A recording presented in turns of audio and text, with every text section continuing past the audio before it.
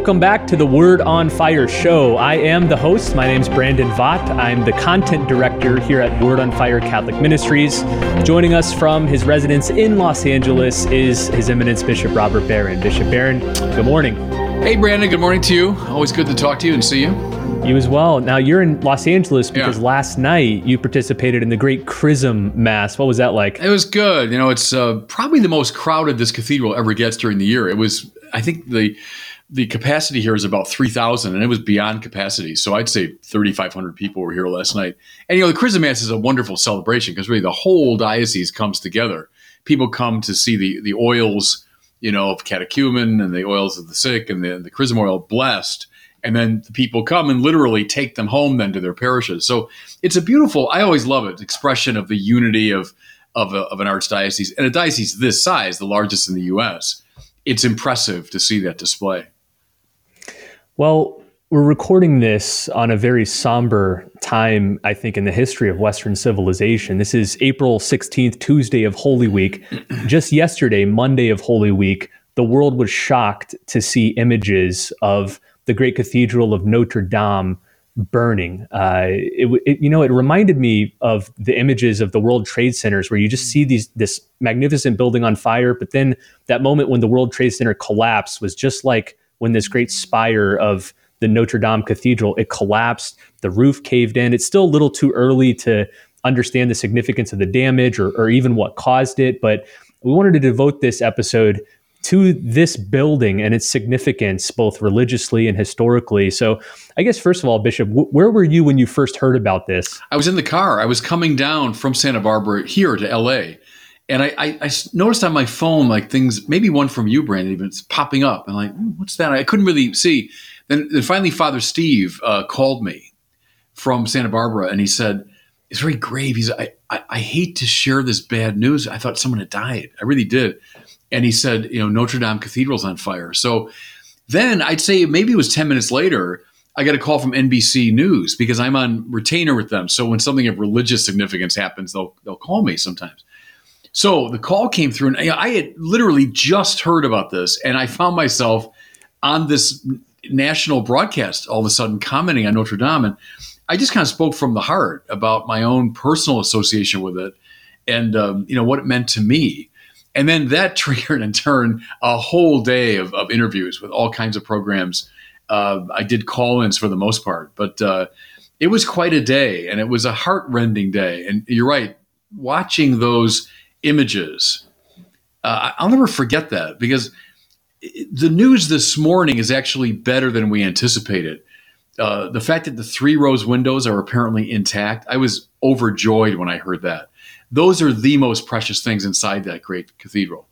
And it looked like now just maybe the roof and the spire are gone, but that the structural integrity is there, the towers are there, the windows. So I'm kind of relieved that it's not as bad as we feared. But still, as you say, just that image conjured up so much. This building which has survived world wars and revolutions and 8 centuries of history, and it was like something very precious to the Western soul was burning up before our eyes.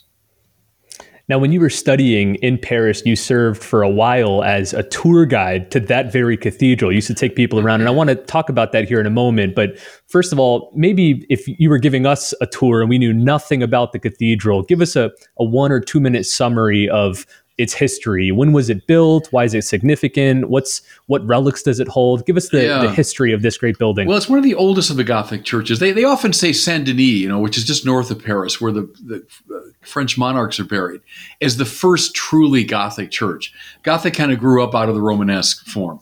Go to a church like Vézelay, which is one of my favorites, is a Romanesque church, but in the apse of that church, you see the very beginnings of a Gothic move. Saint Denis, more clearly. But Notre Dame in Paris is very old. It began in 1163, so mid-12th century. And it's one of the first of these purely Gothic churches. It's finished somewhere in the beginning of the 14th century, so it took, that was pretty typical in those days, 150 years or so to build. It was being built and largely complete in the time that Thomas Aquinas was in Paris, when he was there in the 1250s, 1260s, Notre Dame would have been standing probably gleaming white in those days. I can only imagine the splendor of the windows, especially the roses, when Thomas and Bonaventure would have seen them. It's, I would say, the church that probably best sums up the Parisian and the French spirit. And so it emerges obviously in the Age of Faith, and it's expressive of the Catholic faith of the French people. It's now endured all these centuries as the great symbol of the French nation and people, etc. So it has all of that, in it. The jewels are the rose windows. I mean, 3 of the finest in the West.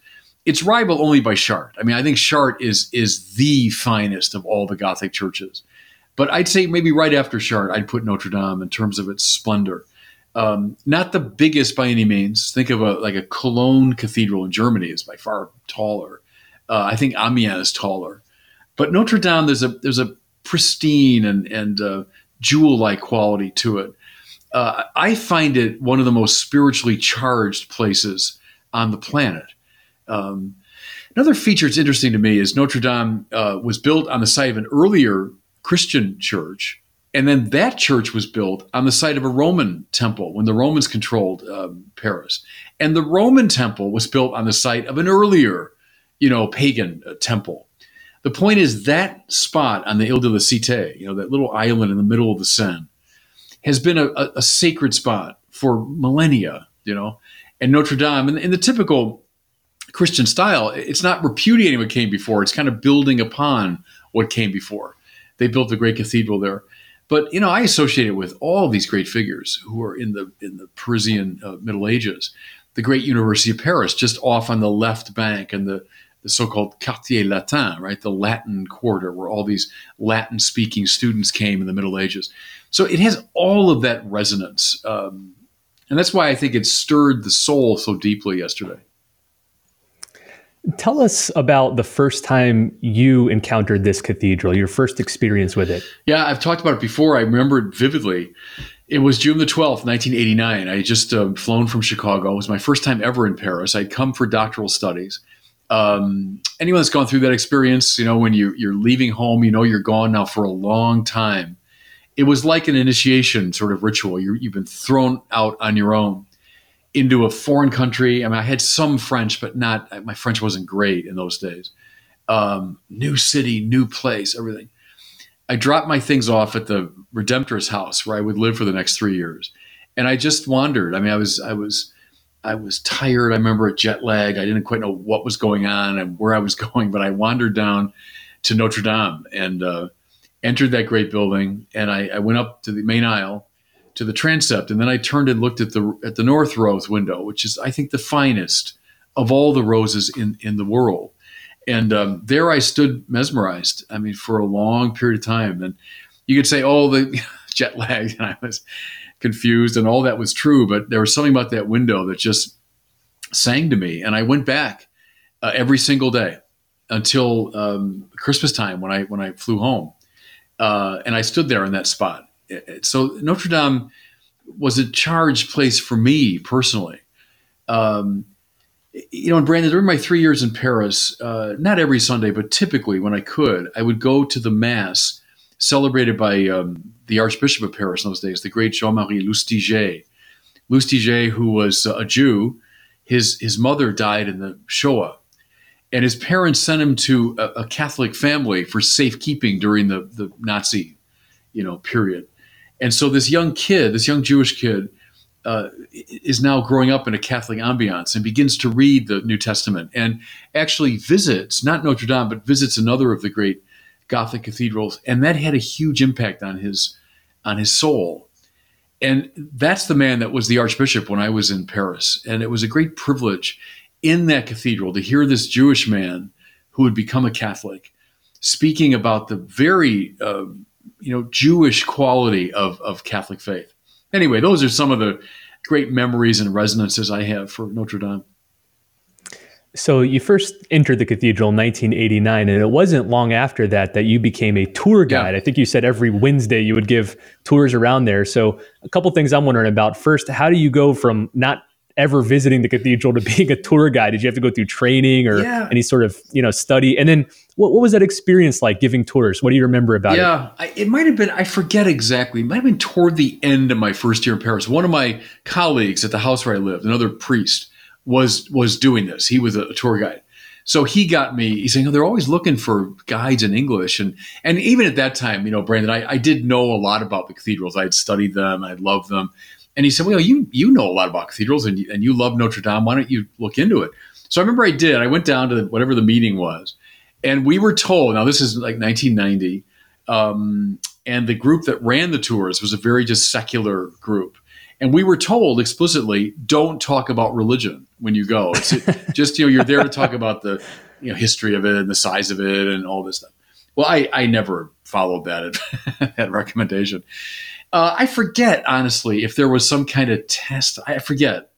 But I never felt at a loss. So, I knew Notre Dame pretty well, and I read extensively. And so when I started giving the tours, I was pretty confident. And then in short order, I developed my own kind of version. It's maybe a half-hour tour, and I took them to several spots. The Rose Window was always a highlight for me. Everything that I've written and spoken about Rose Windows was born on those tours as I was explaining them to people and watching people's faces. I learned what really sang to them and what made sense to them. The tour always ended, I remember, outside and looking at the facade, which is magnificent. And I've written a lot about the facade of Notre Dame, and that also was born of those tours I gave.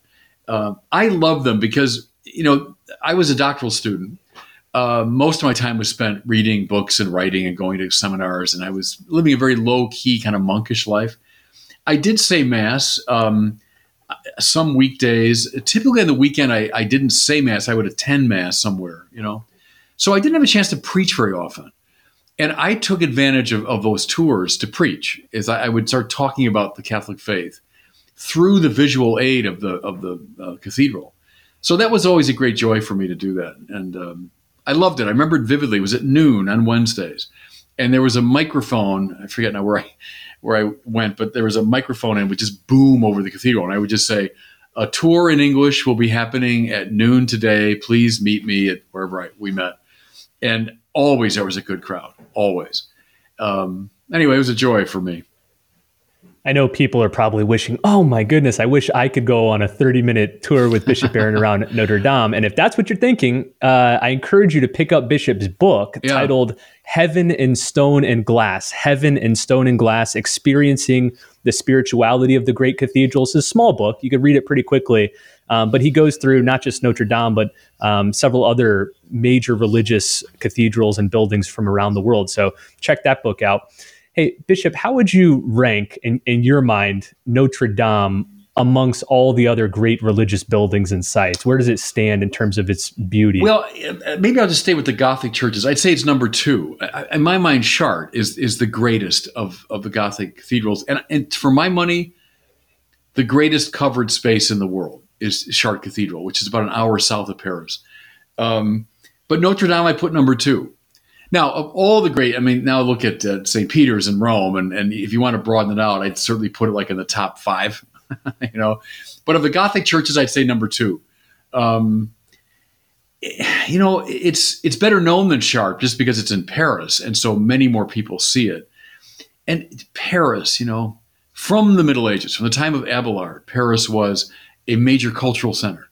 And, I mentioned Abelard even before Thomas Aquinas, a good century before Aquinas. Peter Abelard is there.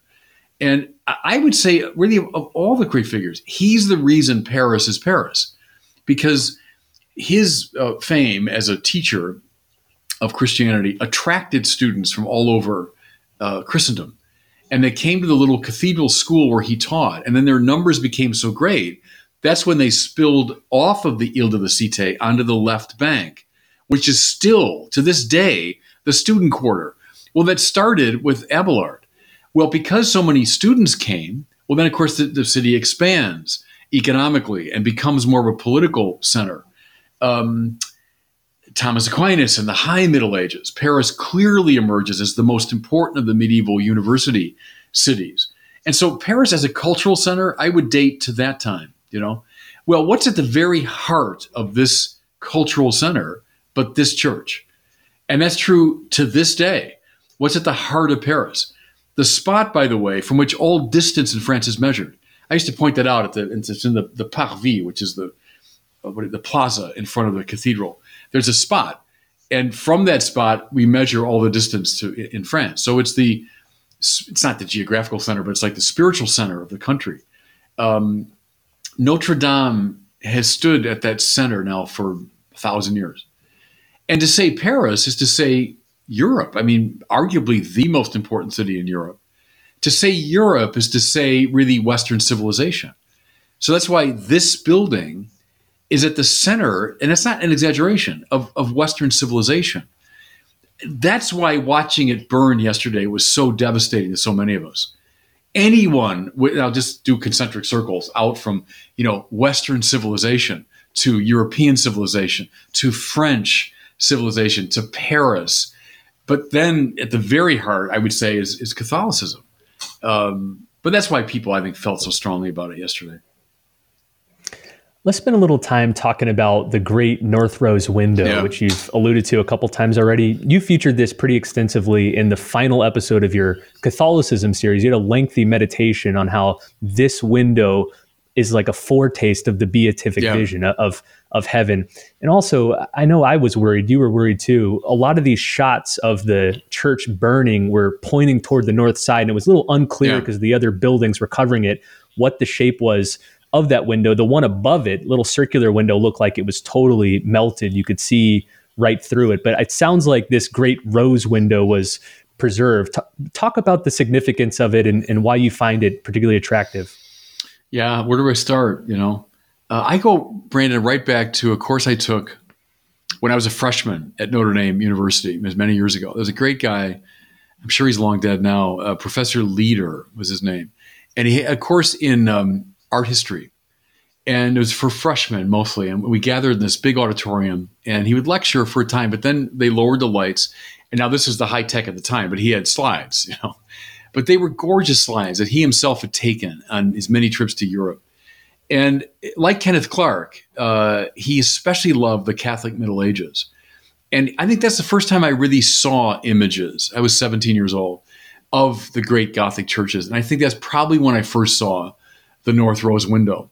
And I've loved it from that moment on, which is why the day I arrived, that's what I wanted to see. I wanted to go there and see it. It's a foretaste of heaven in its beauty. You're meant to go in that cathedral and be prepared for heaven. In a way, you step out of this world, out of the workaday world, the ordinary world, and you're brought into this world of higher consciousness. You look at those windows that are splendid scenes from the Bible. They're meant to call to mind God and his providence and his mercy and his ultimate intention for us. Then you walk through the church and it gets lighter and lighter. And then you come to the transept, and then the great roses there kind of explode into your field of vision. And in its sheer beauty, and now think of Thomas Aquinas, who knew those windows as they were being built. Integritas, consonantia, claritas, right? The three qualities of the beautiful. Integritas, it's about one thing, wholeness.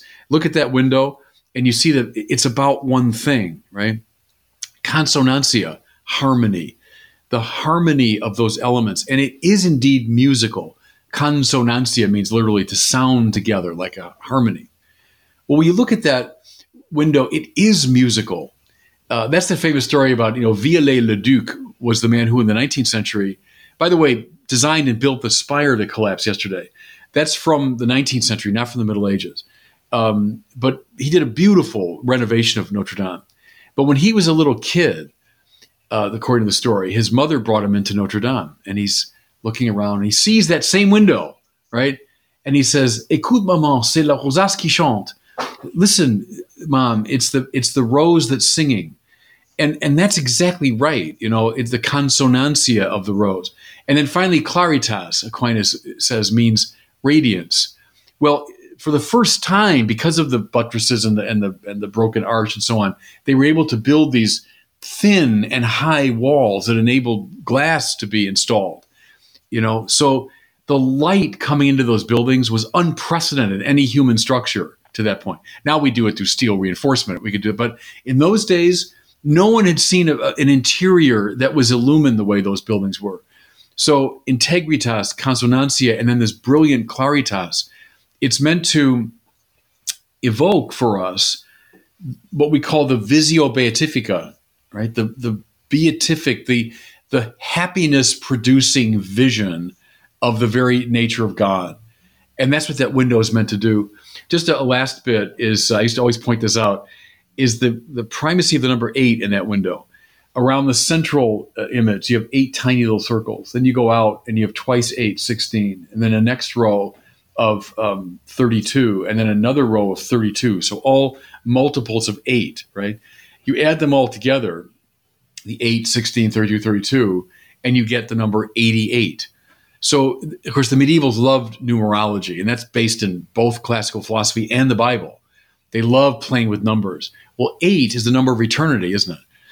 Because 7 means the completed cycle of time, the 7 days of the week and so on. And 8, hence we have the octave of Easter and octave of Christmas and so on. That means the eternal Christmas, the eternal Easter.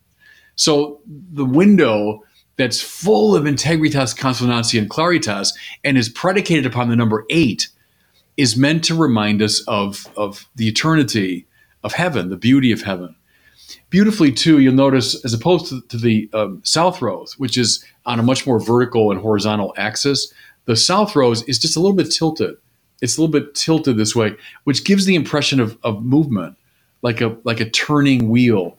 Well, that's that same idea, too, of eternity as the eternal now, the eternally turning, beautiful vision of God. So that window is meant to evoke all of that for us, which it certainly did for me. I've been following a lot of the coverage over the last 24 hours about the fire, and most of the commentary seems to emphasize the historical and cultural significance of this building. And every now and then you'll get something that says it's probably best known for appearing in Victor Hugo's Hunchback of Notre Dame book. So the literary heritage, the historical, cultural, not a ton of emphasis on the religious significance, but you say to understand the importance of this building, that's the most crucial element. Of course, and I tried to do that in all the programs I was on yesterday, is always to bring it to the spiritual. Brendan, I find so moving is to think this building, which, as I was saying, stands in many ways at the heart of all of Western civilization, is dedicated to Notre Dame, right? Our Lady. Well, who's Our Lady but Miriam of Nazareth, the Mother of God? There's an Israelite girl who stands at the heart of Western civilization because she's the one through whom the Word became flesh. The incarnation, which happened in the womb of Miriam of Nazareth, is the central generative principle of Western civilization. And I think you can make a very cogent argument for that across the board. Even, as I've said, following many other people, that the physical sciences, predicated upon the universality of intelligibility, what is that but a kind of incarnation, right?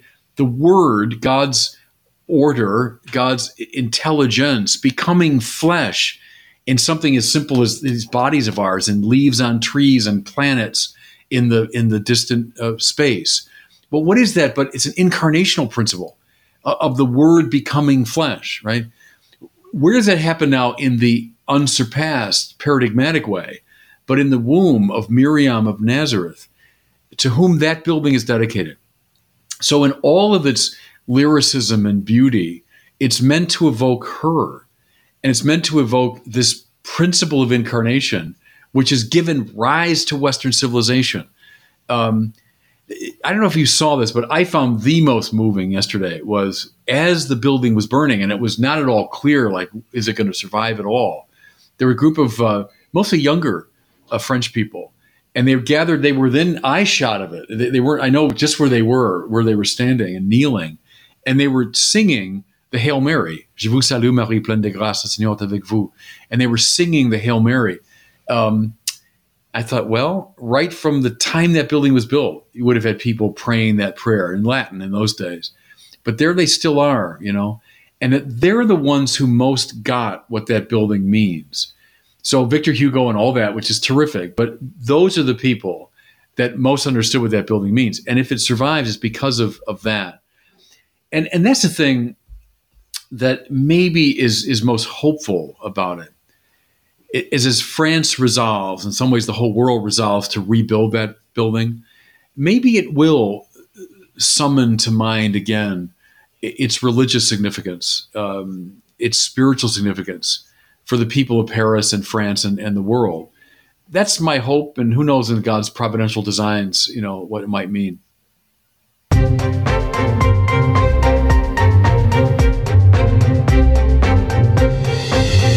That sound means, as it always does, that it's time for our listener question. Every episode, we take one question from our listeners. If you have one that you'd like to ask Bishop Barron, just visit the website, askbishopbarron.com. You can record your question, and we might choose yours for the next episode. Today, we have a question from Richard in San Diego. He asks about one of your most influential intellectual heroes who you studied under at the Catholic University of America. So here's Richard's question.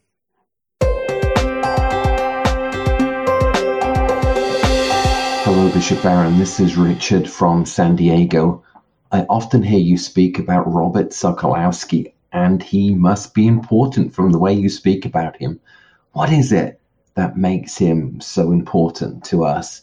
And what would be a good book of his to read first to understand what it is he is saying? Thank you very much. Bye. Yeah, thanks for that question. You're right. I do talk about Robert Sokolowski a lot. I was a student of his back at Catholic U, so 79 through 82. I took him for a number of courses. Monsignor Sokolowski has been teaching at Catholic U for, probably coming up on 50 years. He arrived there as a young man, as a teacher, I think in the early 60s. In the 50s, he would have gone to Louvain, which is where the Husserl archive was kept. Now, Edmund Husserl, arguably the most seminal philosopher of the 20th century.